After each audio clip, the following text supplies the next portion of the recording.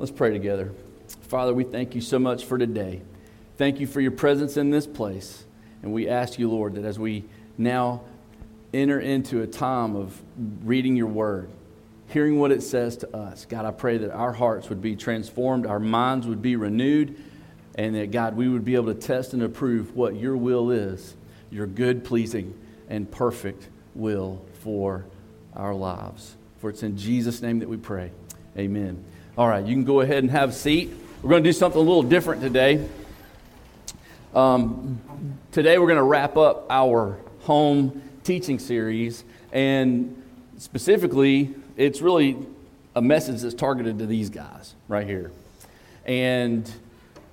But it's for everybody, all right? This is a message for parents, it's a message for grandparents, it's a message for every one of us, but specifically, I just want to talk to you guys. I want us to talk. Jared kind of, he tells me, he goes, Dad, you lecture for a living. So I'm going to lecture for just a few minutes, okay? So actually, it's not really a lecture, but we're going to talk about home, and we're going to talk about 3 questions that could save your life.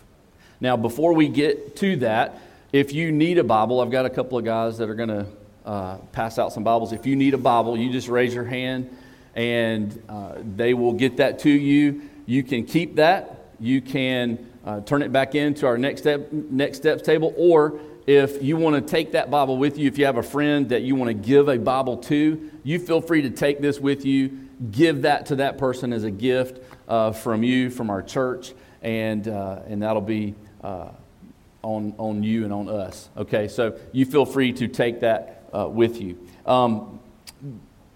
Before we get started, let me frame today with these particular statements. First of all, I want you to know that your church loves you, okay? Your church loves you very much. Secondly, your pastor loves you very much. And I know that Wade loves you very much as well. Thirdly, Jesus loves you incredibly, all right? So much so that he laid his life down for you. You guys have heard that. And then finally, we believe in you guys. We do. We believe in you. We believe that as our church grows, as we continue to experience what God does in our lives, you know, you guys grow up. You guys develop. You mature. You are preparing to leave your house. At least that's what your parents are hoping will happen, okay? Yeah, it's I heard that. Yes, it's going to happen. So for you foster kids, okay, out the door, all right? Breed loves go the same way. I'm sure it's going to be like that for everybody, okay? But you're being prepared to get out of the house. So you're growing, you're developing, you're changing, you are challenged with a lot of different things that are thrown at you. At school, you're challenged with your beliefs, what you believe about God, what you believe about life, what you believe about what's right, what's wrong. You're challenged in a lot of different areas, okay? As your church family, we've got your back, okay? And we want to see you guys grow deeper in your walk with the Lord. We want to see you guys take this and have a high view of what God's Word is and what it says to you, so that as you enter into that thing called adult world and you get on out of high school and you get on out of college, that you have this as your foundation for life, so that when those times come where you're doubting your faith, where you may be challenged in some areas, you always go back to this, all right? Or maybe when you're faced with certain decisions, you know, that are potentially compromising who you are, who your family is, what you believe about Jesus, what you believe about God. Okay, all of those things, we want to help you to go back to this as the source of your life, the foundation that God gives us for truth, okay? Because truth is going to be one of those things that is going to be challenged in your life, big time. Especially you go move on into college, all right? what you believe about truth is going to be challenged. You're going to hit it head on, all right? So what we want to be able to do is to help lay that groundwork in your life so that when those challenges come, when those times of decision come, that you are able to stand on this, okay? That's our heart. That's what we believe as a church and what we want to do in terms of helping you guys, okay? So your pastor loves you, your church loves you, Jesus loves you, and we believe in you big time. We really do, all right? So to get started, we're going to be in Ephesians chapter 6, okay? Ephesians chapter 6, starting in verses 1 through 3. We'll have it up on the screen too. Okay, but Ephesians chapter 6, verses 1 through 3 says this: Children, obey your parents in the Lord, for this is right. Then it says in verse 2, Paul says, honor your father and mother, which is the first commandment with a promise, so that it may go well with you and that you may enjoy long life on the earth. Okay, now Paul's first statement, when you look at this passage of Scripture, Paul's making two statements. All right, first one is, children, obey your parents. Second one is, honor your mother and your father. A little bit of a different wording there, okay? So one is about following instructions that your parents give you. The other one is about setting value on your parents, not just because of who they are, but because of what they say, okay? So you have obey your parents and you have honor your mother and your father. Now, what Paul does in this particular passage of Scripture in Ephesians chapter 6, he takes that first statement, children, obey your parents, for this is right. Okay, he's taken that out of the book of Proverbs. Now, Proverbs was written by King Solomon, who is still known as the wisest person that ever lived. Okay, so Paul is taking a statement out of the book of wisdom, the book of Proverbs, and he is applying it to the children in the children of Ephesus, who in that particular community was inundated with different beliefs, all right, different gods. All right, you following me? So here they are, they're in this community, and they are what they refer to as a polytheistic society. Okay, there were multiple gods. Now, in our day and age, this right here can be a god. We spend more time, and really when you determine, how you determine what is a god, okay, what is an idol, all right, when you spend more time on something like this, that can be a god. When your girlfriend or your boyfriend, those can be gods. When you spend way too much time with those people and you are taking away from time with the Lord, there is that imbalance, and which takes priority, that is your God. In this case, in the book of Ephesians, in the children here, all right, they were living in a polytheistic society. They were living in a community where there were multiple gods that they could worship, is what they were doing, okay? So, Paul is writing to the families here as a survival manual, so to speak, all right? So it's a survival manual. Here's not only how you survive, but how you thrive. And he specifically addresses the family, and he gets down to the kids. All right? So he's wanting to get down on the lowest level possible to the children. He's wanting to get down to the heart of you. So he's speaking to every one of your hearts right here. Okay?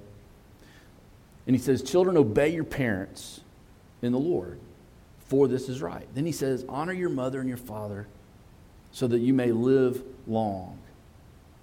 So that first one, obey your parents, he gets that straight out of Proverbs chapter 6, verse 2. Listen to this. He says in Proverbs 6, chapter 6, verse 20, it says, my son, keep your father's commands and do not forsake your mother's teaching. Now, if we just left it alone right there, okay? Keep your father's command and do not forsake your mother's teaching. That would be enough. But the writer of Proverbs goes on to a little bit more, and he says this: bind them always on your heart. Fasten them around your neck.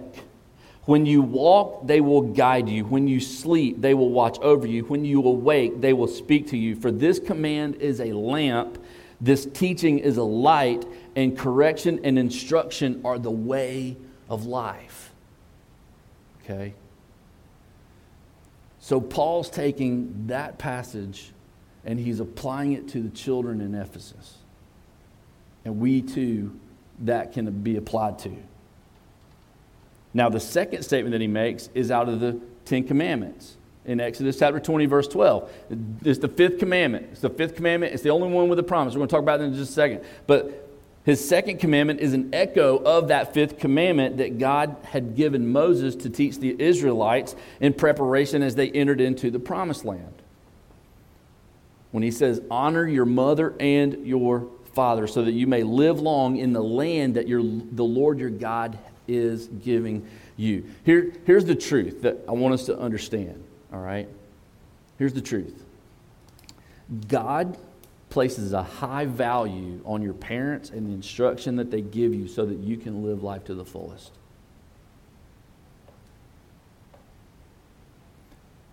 God has placed a high value on those people right back there and the instructions that they give you so that you can live life to the fullest. That's God's design. That's His plan for you. That's His plan for me, even as a child. Look, the Bible, there is no timeline on that fifth commandment. Honor your father and mother, until you're 20. No, I'm 45 and I still have to I get to honor my family. Okay? I get to. And as long as my parents are living, my job as their child is to do that very thing, to honor them. There is no timeline for that particular commandment that God gives us. But what it does do is that it places a high value on who they are in your life. They are there specifically to teach you, to help you to get to that point of living a full and glorious life. Now, I will tell you this. In this room, all right, people, back here, every one of us in this room can tell you examples and give you examples of what not to do. I think probably for most of us in this room, we probably all have PhDs in DUMB, okay? Now, you'll get that in a minute. Okay. Our goal as parents, our goal as families, is to equip you, to help you in your walk with the Lord so that you guys don't make those same mistakes that we did. All right? So when your parents are wigging out, okay, over what you think is annoying or stupid or ridiculous or whatever you want to term that, okay? Just know that there is a little bit of history that we have behind us and that we're trying to help you not make that same mistake. That's our goal. We want to help you. We want to help you thrive. We want to help you live life to the absolute fullest. That's our desire, okay? That's our heart. But even more than that, not about just behaviorally, but even more, we want to help you spiritually. We want to help you grow deeper in your relationship with the Lord, so that your faith is not simply your parents' faith, but it's yours. You own it. All right? And that what you're doing, how you live your life, is because of what God is doing in your heart. Okay? And that you're not just following a set of rules that maybe somebody has imposed on you. Okay? What we're talking about is a real, authentic faith that you guys are growing in, and that God is working in your heart, and that you are connecting with God, and God is revealing Himself through His Word. That's what we want to help you guys accomplish. We just want to help you own your own faith, okay?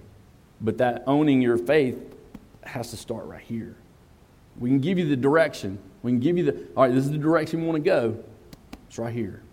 Okay? But that's what we want to be able to do. Now, let's talk about a little biblical example here. Daniel, all right, in the book of Daniel, has 3 friends, okay? Shadrach, Meshach, and Abednego. So we have Daniel and his 3 companions. Great example that we can take a look at here when it comes to how we should live and the convictions that we need to incorporate into our own lives, and so that we can have a better understanding of who our parents are, what their role is in our lives. Okay?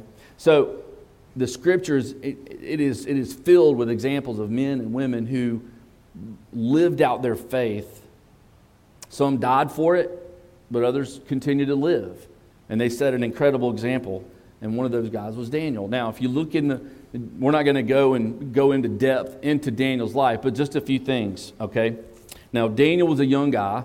He was presumed to be a teenager, and he was captured. He was part of the Jewish royal family. He was captured, and he was taken into captivity into King Nebuchadnezzar's service. And what they did is they wanted to take these young men, they brought them in, and they were going to feed them the king's food, the king's wine. They were going to train them up in the king's army in the Babylonian way. They were going to teach them. Matter of fact, they had to go through 3 years of basically relearning a whole new culture. Babylonian literature, Babylonian culture, everything.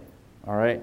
So these guys, they come in, they're in captivity, they are being trained, and one of the things that they have to do is they have to eat the king's food and the king's wine. That was part of the deal. But Daniel, he resolved in his heart to not defile himself with the king's food and the king's wine. He was resolved in his heart. He was not going to do it. Even if it meant death for Daniel, he was not going to do it. So Daniel, in his own wisdom, he goes to the chief official that's over him, and he begs him, he asks him for permission to not eat the king's food and the king's wine, and to feed them a diet of just simply vegetables for the next 10 days. Now, God had done a work in the chief official and allowed Daniel and his friends to eat that particular diet. And when that particular 10 days was up, and the chief official gauged who Daniel was, his physique, his look, everything about him, he realized that what was happening in Daniel's life and what was happening in his friend's life was nothing but the Lord, and he gave him favor. All right? So Daniel was committed. He was not going to defile himself with the king's food. Now, it would have been very easy to just do that.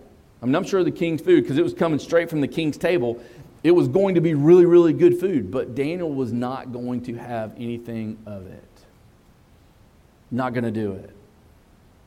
So there was a resolution in his heart that said, I'm not going to defile myself. I'm not going to put myself, even though that temptation is there, I got to say no. I got to say no. It was a conviction. It was a matter of the heart. And it really goes back to his relationship with the Lord. So he resolved to not defile himself by eating the king's food. So the 3 years of training go by.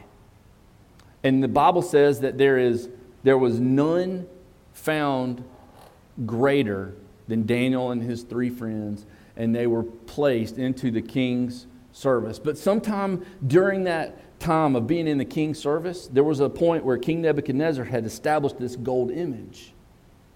And during this time, he expected every person, didn't matter what nationality you were, he expected every person at the sound of all of the instruments that were going to be played at the same time. Okay, it was a cacophony of just instruments. At that time, everybody in that particular place was to bow down and to worship the gold image that Nebuchadnezzar had set up. Well, what do you think Daniel did? If he wasn't going to eat the king's food and drink the king's wine, there was no way he was going to be going and bowing down to a god made of gold, because he knew that particular god made of gold was no god at all. And he, because of his resolution in his heart towards the Lord, to love the Lord with all of his heart, all of his soul, all of his mind, all of his strength. When that particular proposition was made, Daniel's response was, no, I can't do it. His friends, it was the same way. No, I can't do it. Not going to. All right? So there was a refusal to bow. There was a refusal to worship a gold image that was really no God at all. Powerless. So they refused, but then after they refused, they were then caught, they were then confronted, and because they would not bow down, because they would not worship, they were thrown into a fiery furnace. But listen to this. Before they were tossed into this furnace, I want you to hear their heart. And I want this to really be something that sinks deep into your heart and your soul as a student, as a teenager, moving into this young adulthood. Okay? Listen to this. It says, this is what they said. They said, if we are thrown into the blazing furnace, the God that we serve, is able to deliver us from it.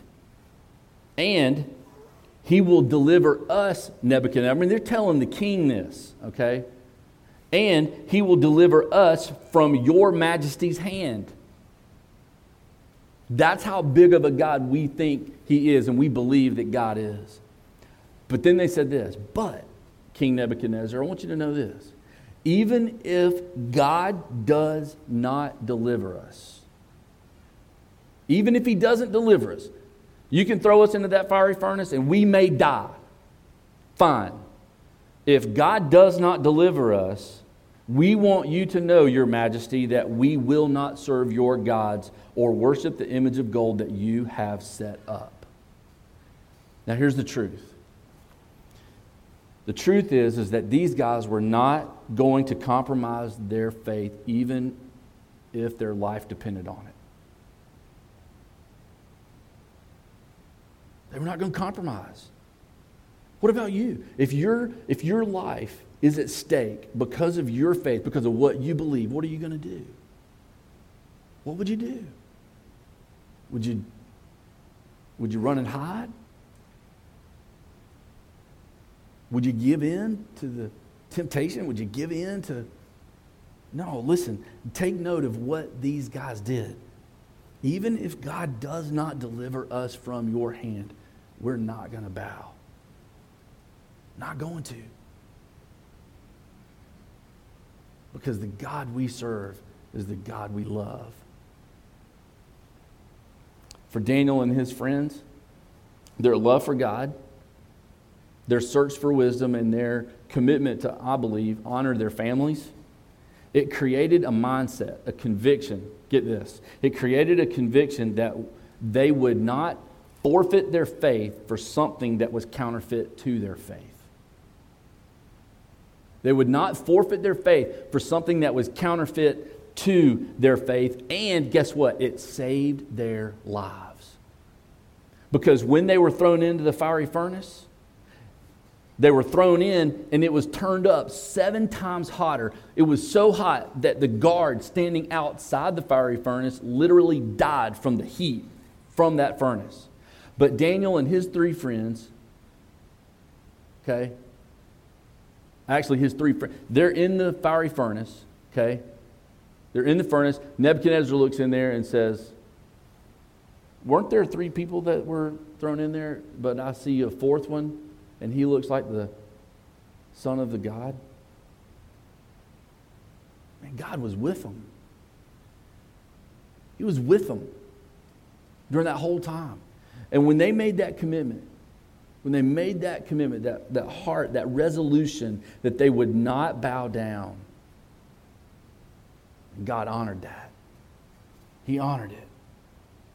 So today, here's what I want us to do. Today I want to give you 3 questions that can potentially save your life. Okay? 3 questions that can potentially save your life. First of all, what is wisdom? Is it wise? Okay? That's the first question.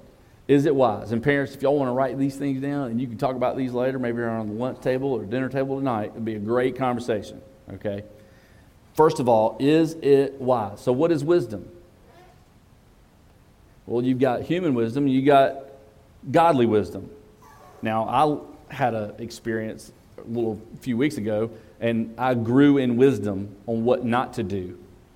Don't ever back up a truck and have it connected and running at the same time and have it hit a Leland cypress that's growing right next to your house.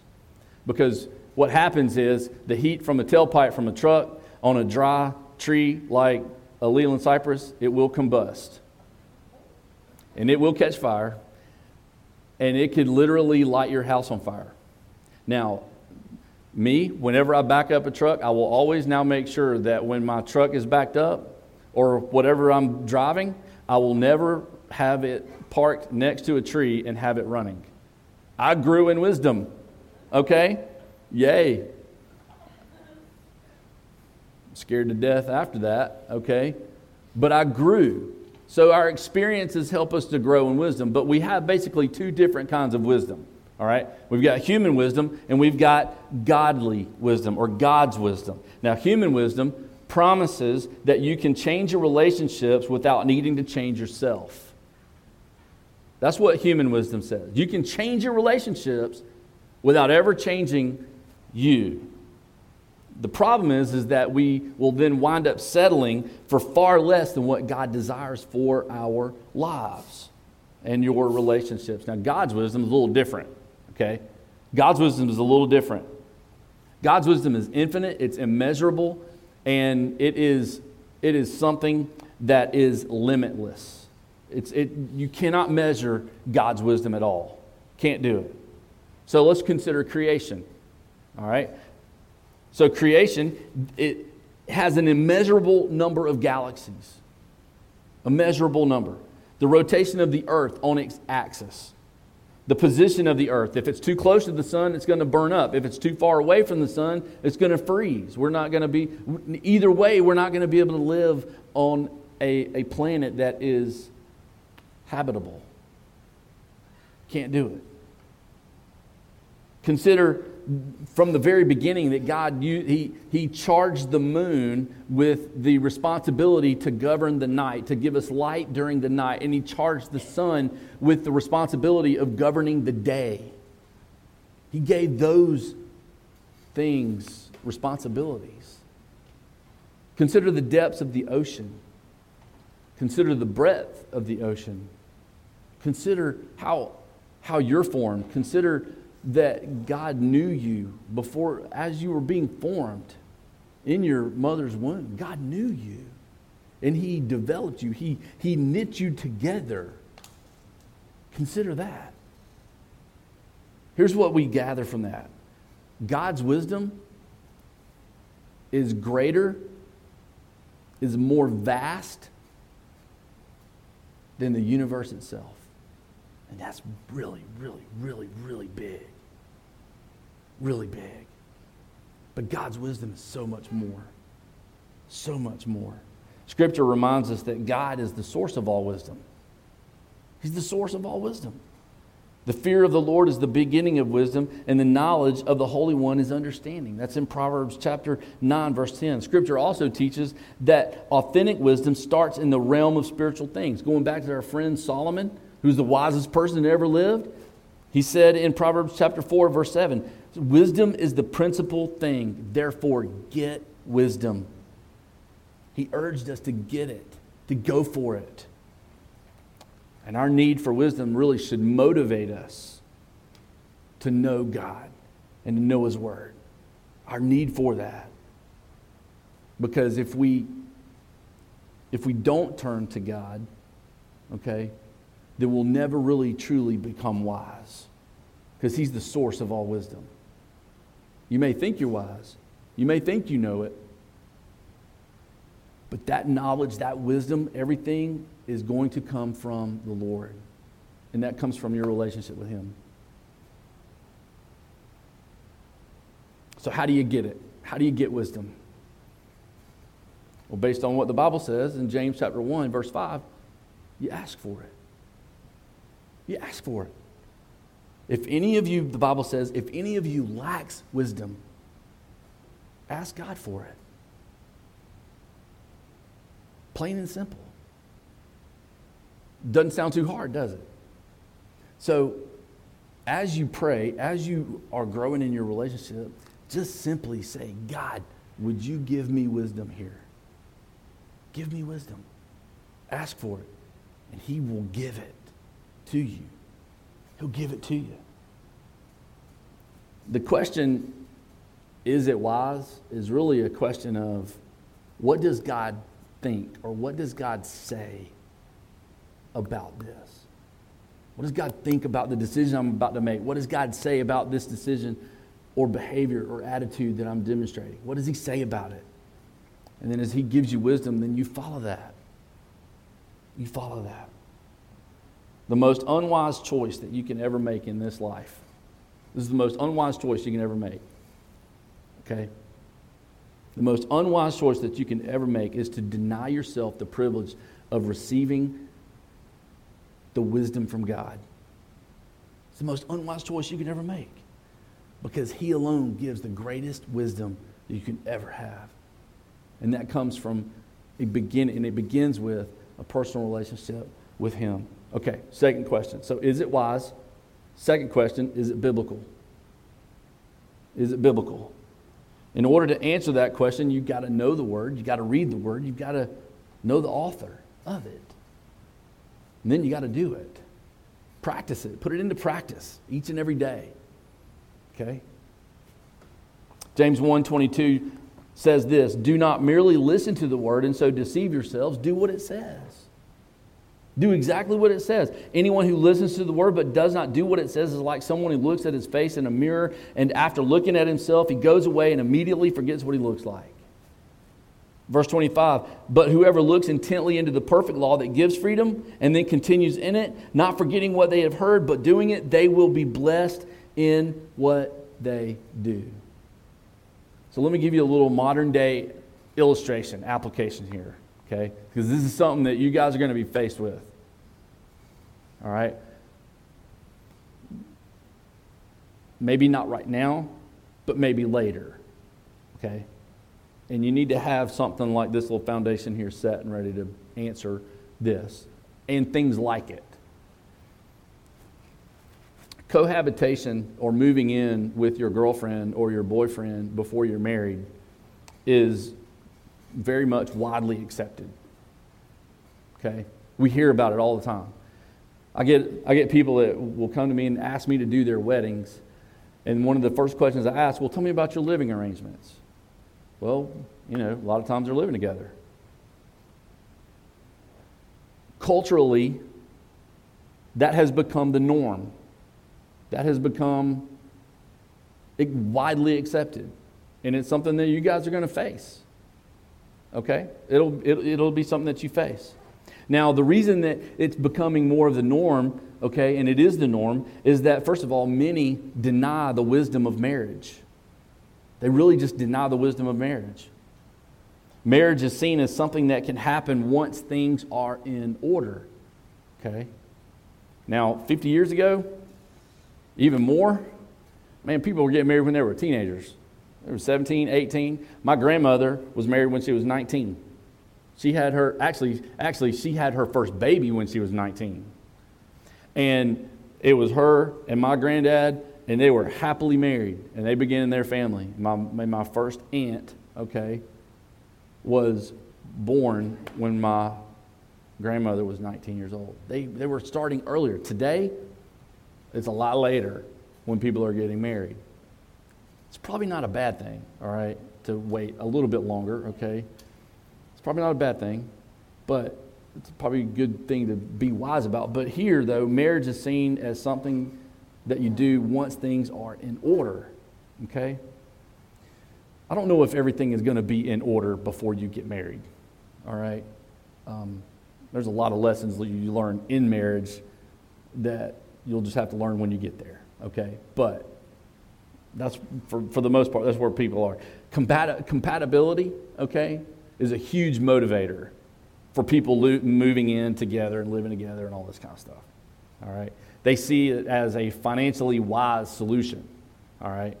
But here's the thing. After 5 to 7 years of people actually living together and moving in together and cohabitating, between 5 and 7 years, after about that period of time, get this, 39% of those relationships have ended. 21% of those relationships are still cohabitating. They're still living together. They're not married. So if you do the math, 60% are not married at all. The other 40% did get married, and when you take that and you compare that to what your national average is, or your worldwide, your global average on marriages, if over 50% of them are ending in divorce, I would say that those who cohabitate do not have a chance to survive. And here's the other thing. This type of lifestyle, at its core, it seeks to reap the benefits of marriage without having the commitment. It takes work. It takes commitment. It is one of the hardest things, or hardest relationships you'll ever be in. Because you've got two people, both of whom are very imperfect, both of whom are big-time sinners, and you're bringing her stuff, you're bringing his stuff into a relationship, and it is a huge collision. It's a huge collision. And these people are going into this relationship, and this cohabitating relationship, thinking, oh, we're going to do a little test drive, make sure this thing works out okay. First sign of conflict, boom, see ya. I'm out. Girl gets pregnant, I'm out. Dude that knocked her up is off on somewhere else. Okay? So the question is that type of relationship biblical? Is that type of cohabitation relationship, is it biblical? The answer is no. It's sin. And you can take a look in John chapter 4 when Jesus is talking to the woman at the well, and he says, go and tell your husband. Go and get your husband. And the lady there says, I have no husband. And Jesus says, you're absolutely right. You don't have a husband. Matter of fact, you've been married 5 times, and the guy you're living with right now is not your husband. Now, Jesus was not doing that to condemn her. He was doing that to address her heart's condition. And he was doing that to say, look, the life that you're living is not godly. The life that you're living is empty, and I am the one that is going to give you the living water that you come searching for right now. She thought she was going to get water from a well. She got water from a living well. And then she went and then she told everybody that she knew who Jesus was. So Jesus, yes, he confronted the sin of what she was in, but then he set her free from it with his love and with the water that he gave her. It was a beautiful transformation. So is it biblical? No. Is it sin? Yes. How does God treat it? He addresses it head on. He calls it what it is, and then he says there is hope and there's redemption for you. So is it biblical? You've got to know the Word. God's Word is infallible. That means that it is impossible to be wrong. Okay? It is impossible to be wrong. It is inspired. In other words, it's something that God has breathed life into, and he's given it to you and to me in order to grow from and to live from and to thrive from. It's God's Word. Third question. We're going to wrap up with this one. Third question. So first question was what? Is it wise? Second question is it biblical? Third question is it honorable to my family? Is it honorable to my family? When the 10 Commandments were given, you have the first four commandments really address your relationship with God. The last 5 address your relationship with mankind. The 5th commandment addresses your relationship with your mom and your dad.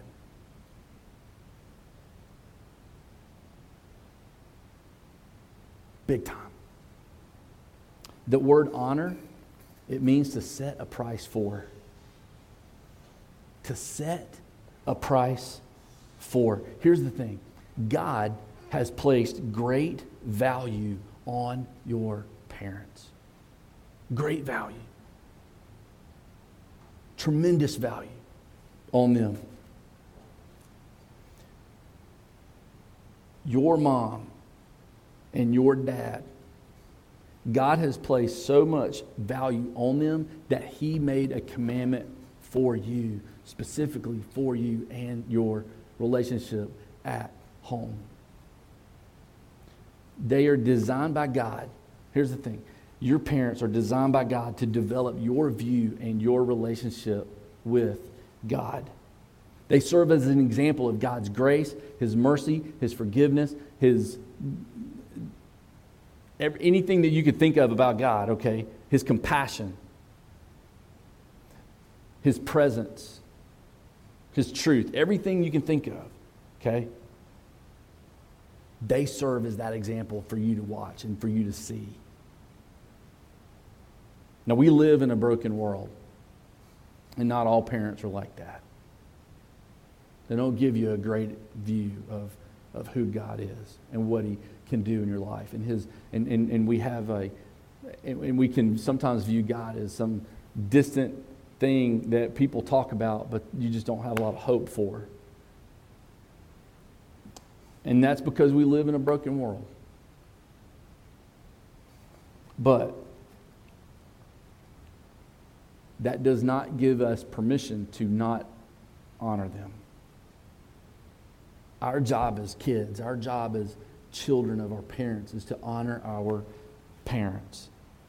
Here's the life application I want you to take with you, okay, is this. If your actions, your attitudes, and your decisions would dishonor your parents, then don't do it. Don't do it. But you got to ask the question, is this honorable to my parents? If it's going to bring dishonor to your family, then I'd say don't do it. The only reason that I would say do it is if it was written in the Word where God told you to do something, okay? Much like in Jesus' case, when he was about his father's business and he had walked away from his parents, and his parents were like, "Where have you been all this time?" And what did Jesus say? "I've been in my Father's house. I've been about my Father's business." Okay? He didn't dishonor his parents. He honored them completely. But he was about obeying God. Some of you may have friends that are coming from other traditions, other faiths, other beliefs. And to believe in Jesus Christ is actually would be an actual dishonor to their family. Okay? I would say, and that's a huge thing, especially in the Muslim world. Okay? To believe in Jesus Christ is going to bring dishonor to their family. In this case, okay, that what I just said, if your actions, attitudes, and decisions would dishonor your parents, don't do it, that would not apply. Because in this case, all right, if it's a matter of belief, if it means being disowned by your family because of your love for Jesus, then you love Jesus and you pursue Him. But if there is something in you, action, attitude, decision, whatever, that's going to bring dishonor to your family, be careful not to do it. I want to give you a challenge. Proverbs has 31 chapters. It's the book of wisdom. I want to encourage you to take some time, maybe over this next month, and begin to read a proverb a day and to grow in wisdom. Okay? And parents, when your kids screw up and they do bring dishonor to you, just remember Psalm 103, 8 through 14, which says that as a father has compassion on his children, okay, so God has compassion on us, and He does not treat us as our sins deserve. Sometimes we want to take our kids, want to pinch their heads off, and maybe knock them upside the head with a 2x4 or whatever course of action you want to take. But be a father of compassion. Be gracious. Not enabling and condoning their sin, but recognizing it in how they were formed and being like God, not treating us as our sins deserve. So, 3 questions. Is it wise? Is it biblical? And Does it honor your family? Those three questions could definitely save your life. And I hope that what you've heard today is straight from the Word, and that you've applied it, and that you will apply it in what God has called you to do. Would you pray with me? Let's pray together. God, I know today's been a little lengthy with some of this content. But God, it's important for us as a church to really dive into the heart of our students and even ourselves. One, God, that we learn how you parent us, that you don't treat us as our sins deserve, but as a father has compassion on his kids, you have compassion on us. And I pray that that would be our desire, our model of parenting. God, I thank you for these students. I thank you for their homes. I thank you for their lives. I thank you for their families. I thank you for where you've placed them. And my prayer, God, is that they would look to you as the source of all wisdom. I pray, God, that they would look to you and your word as the source of truth. And God, I pray that they would see their families, their moms, their dads, whether they are adopted, in foster care, whatever the relationship may be, God, that they would see that you love them and that you, Father, have set a great value on their parents to instruct them and to present to their children a picture of grace, a picture of compassion, a picture of forgiveness, a demonstration of the truth.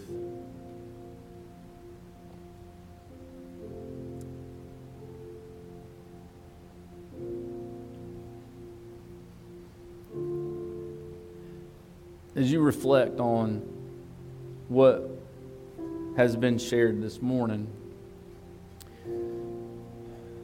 maybe you have adults, maybe you have some broken relationships with maybe a sibling or maybe a parent or two. And you need to make that right with them. I want to challenge you to make that relationship right. Make it right. Maybe there's some relationship concerns between you and your children that need to be made whole. I want to encourage you to take this message and to have the conversation around the dinner table and just listen. Just listen to your kids. The Bible says, out of the overflow of the heart, the mouth speaks. And as your kid talks, just listen. And just listen to their heart. Maybe your relationship with the Lord is out of alignment and you need to be reestablished there.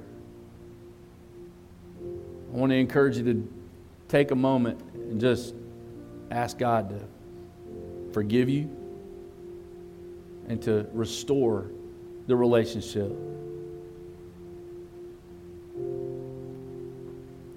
Maybe you need to apply those three questions. Is it wise that I do this? Is it biblical that I do this? And does this honor my parents? Does this honor my family? And as you ask those questions, it could very well save your life. If you have any particular spiritual decisions today and you haven't had a chance to turn in that Connect card, I want to encourage you, as you leave today, you can drop that off at our Next Steps table and we can certainly follow up with you there.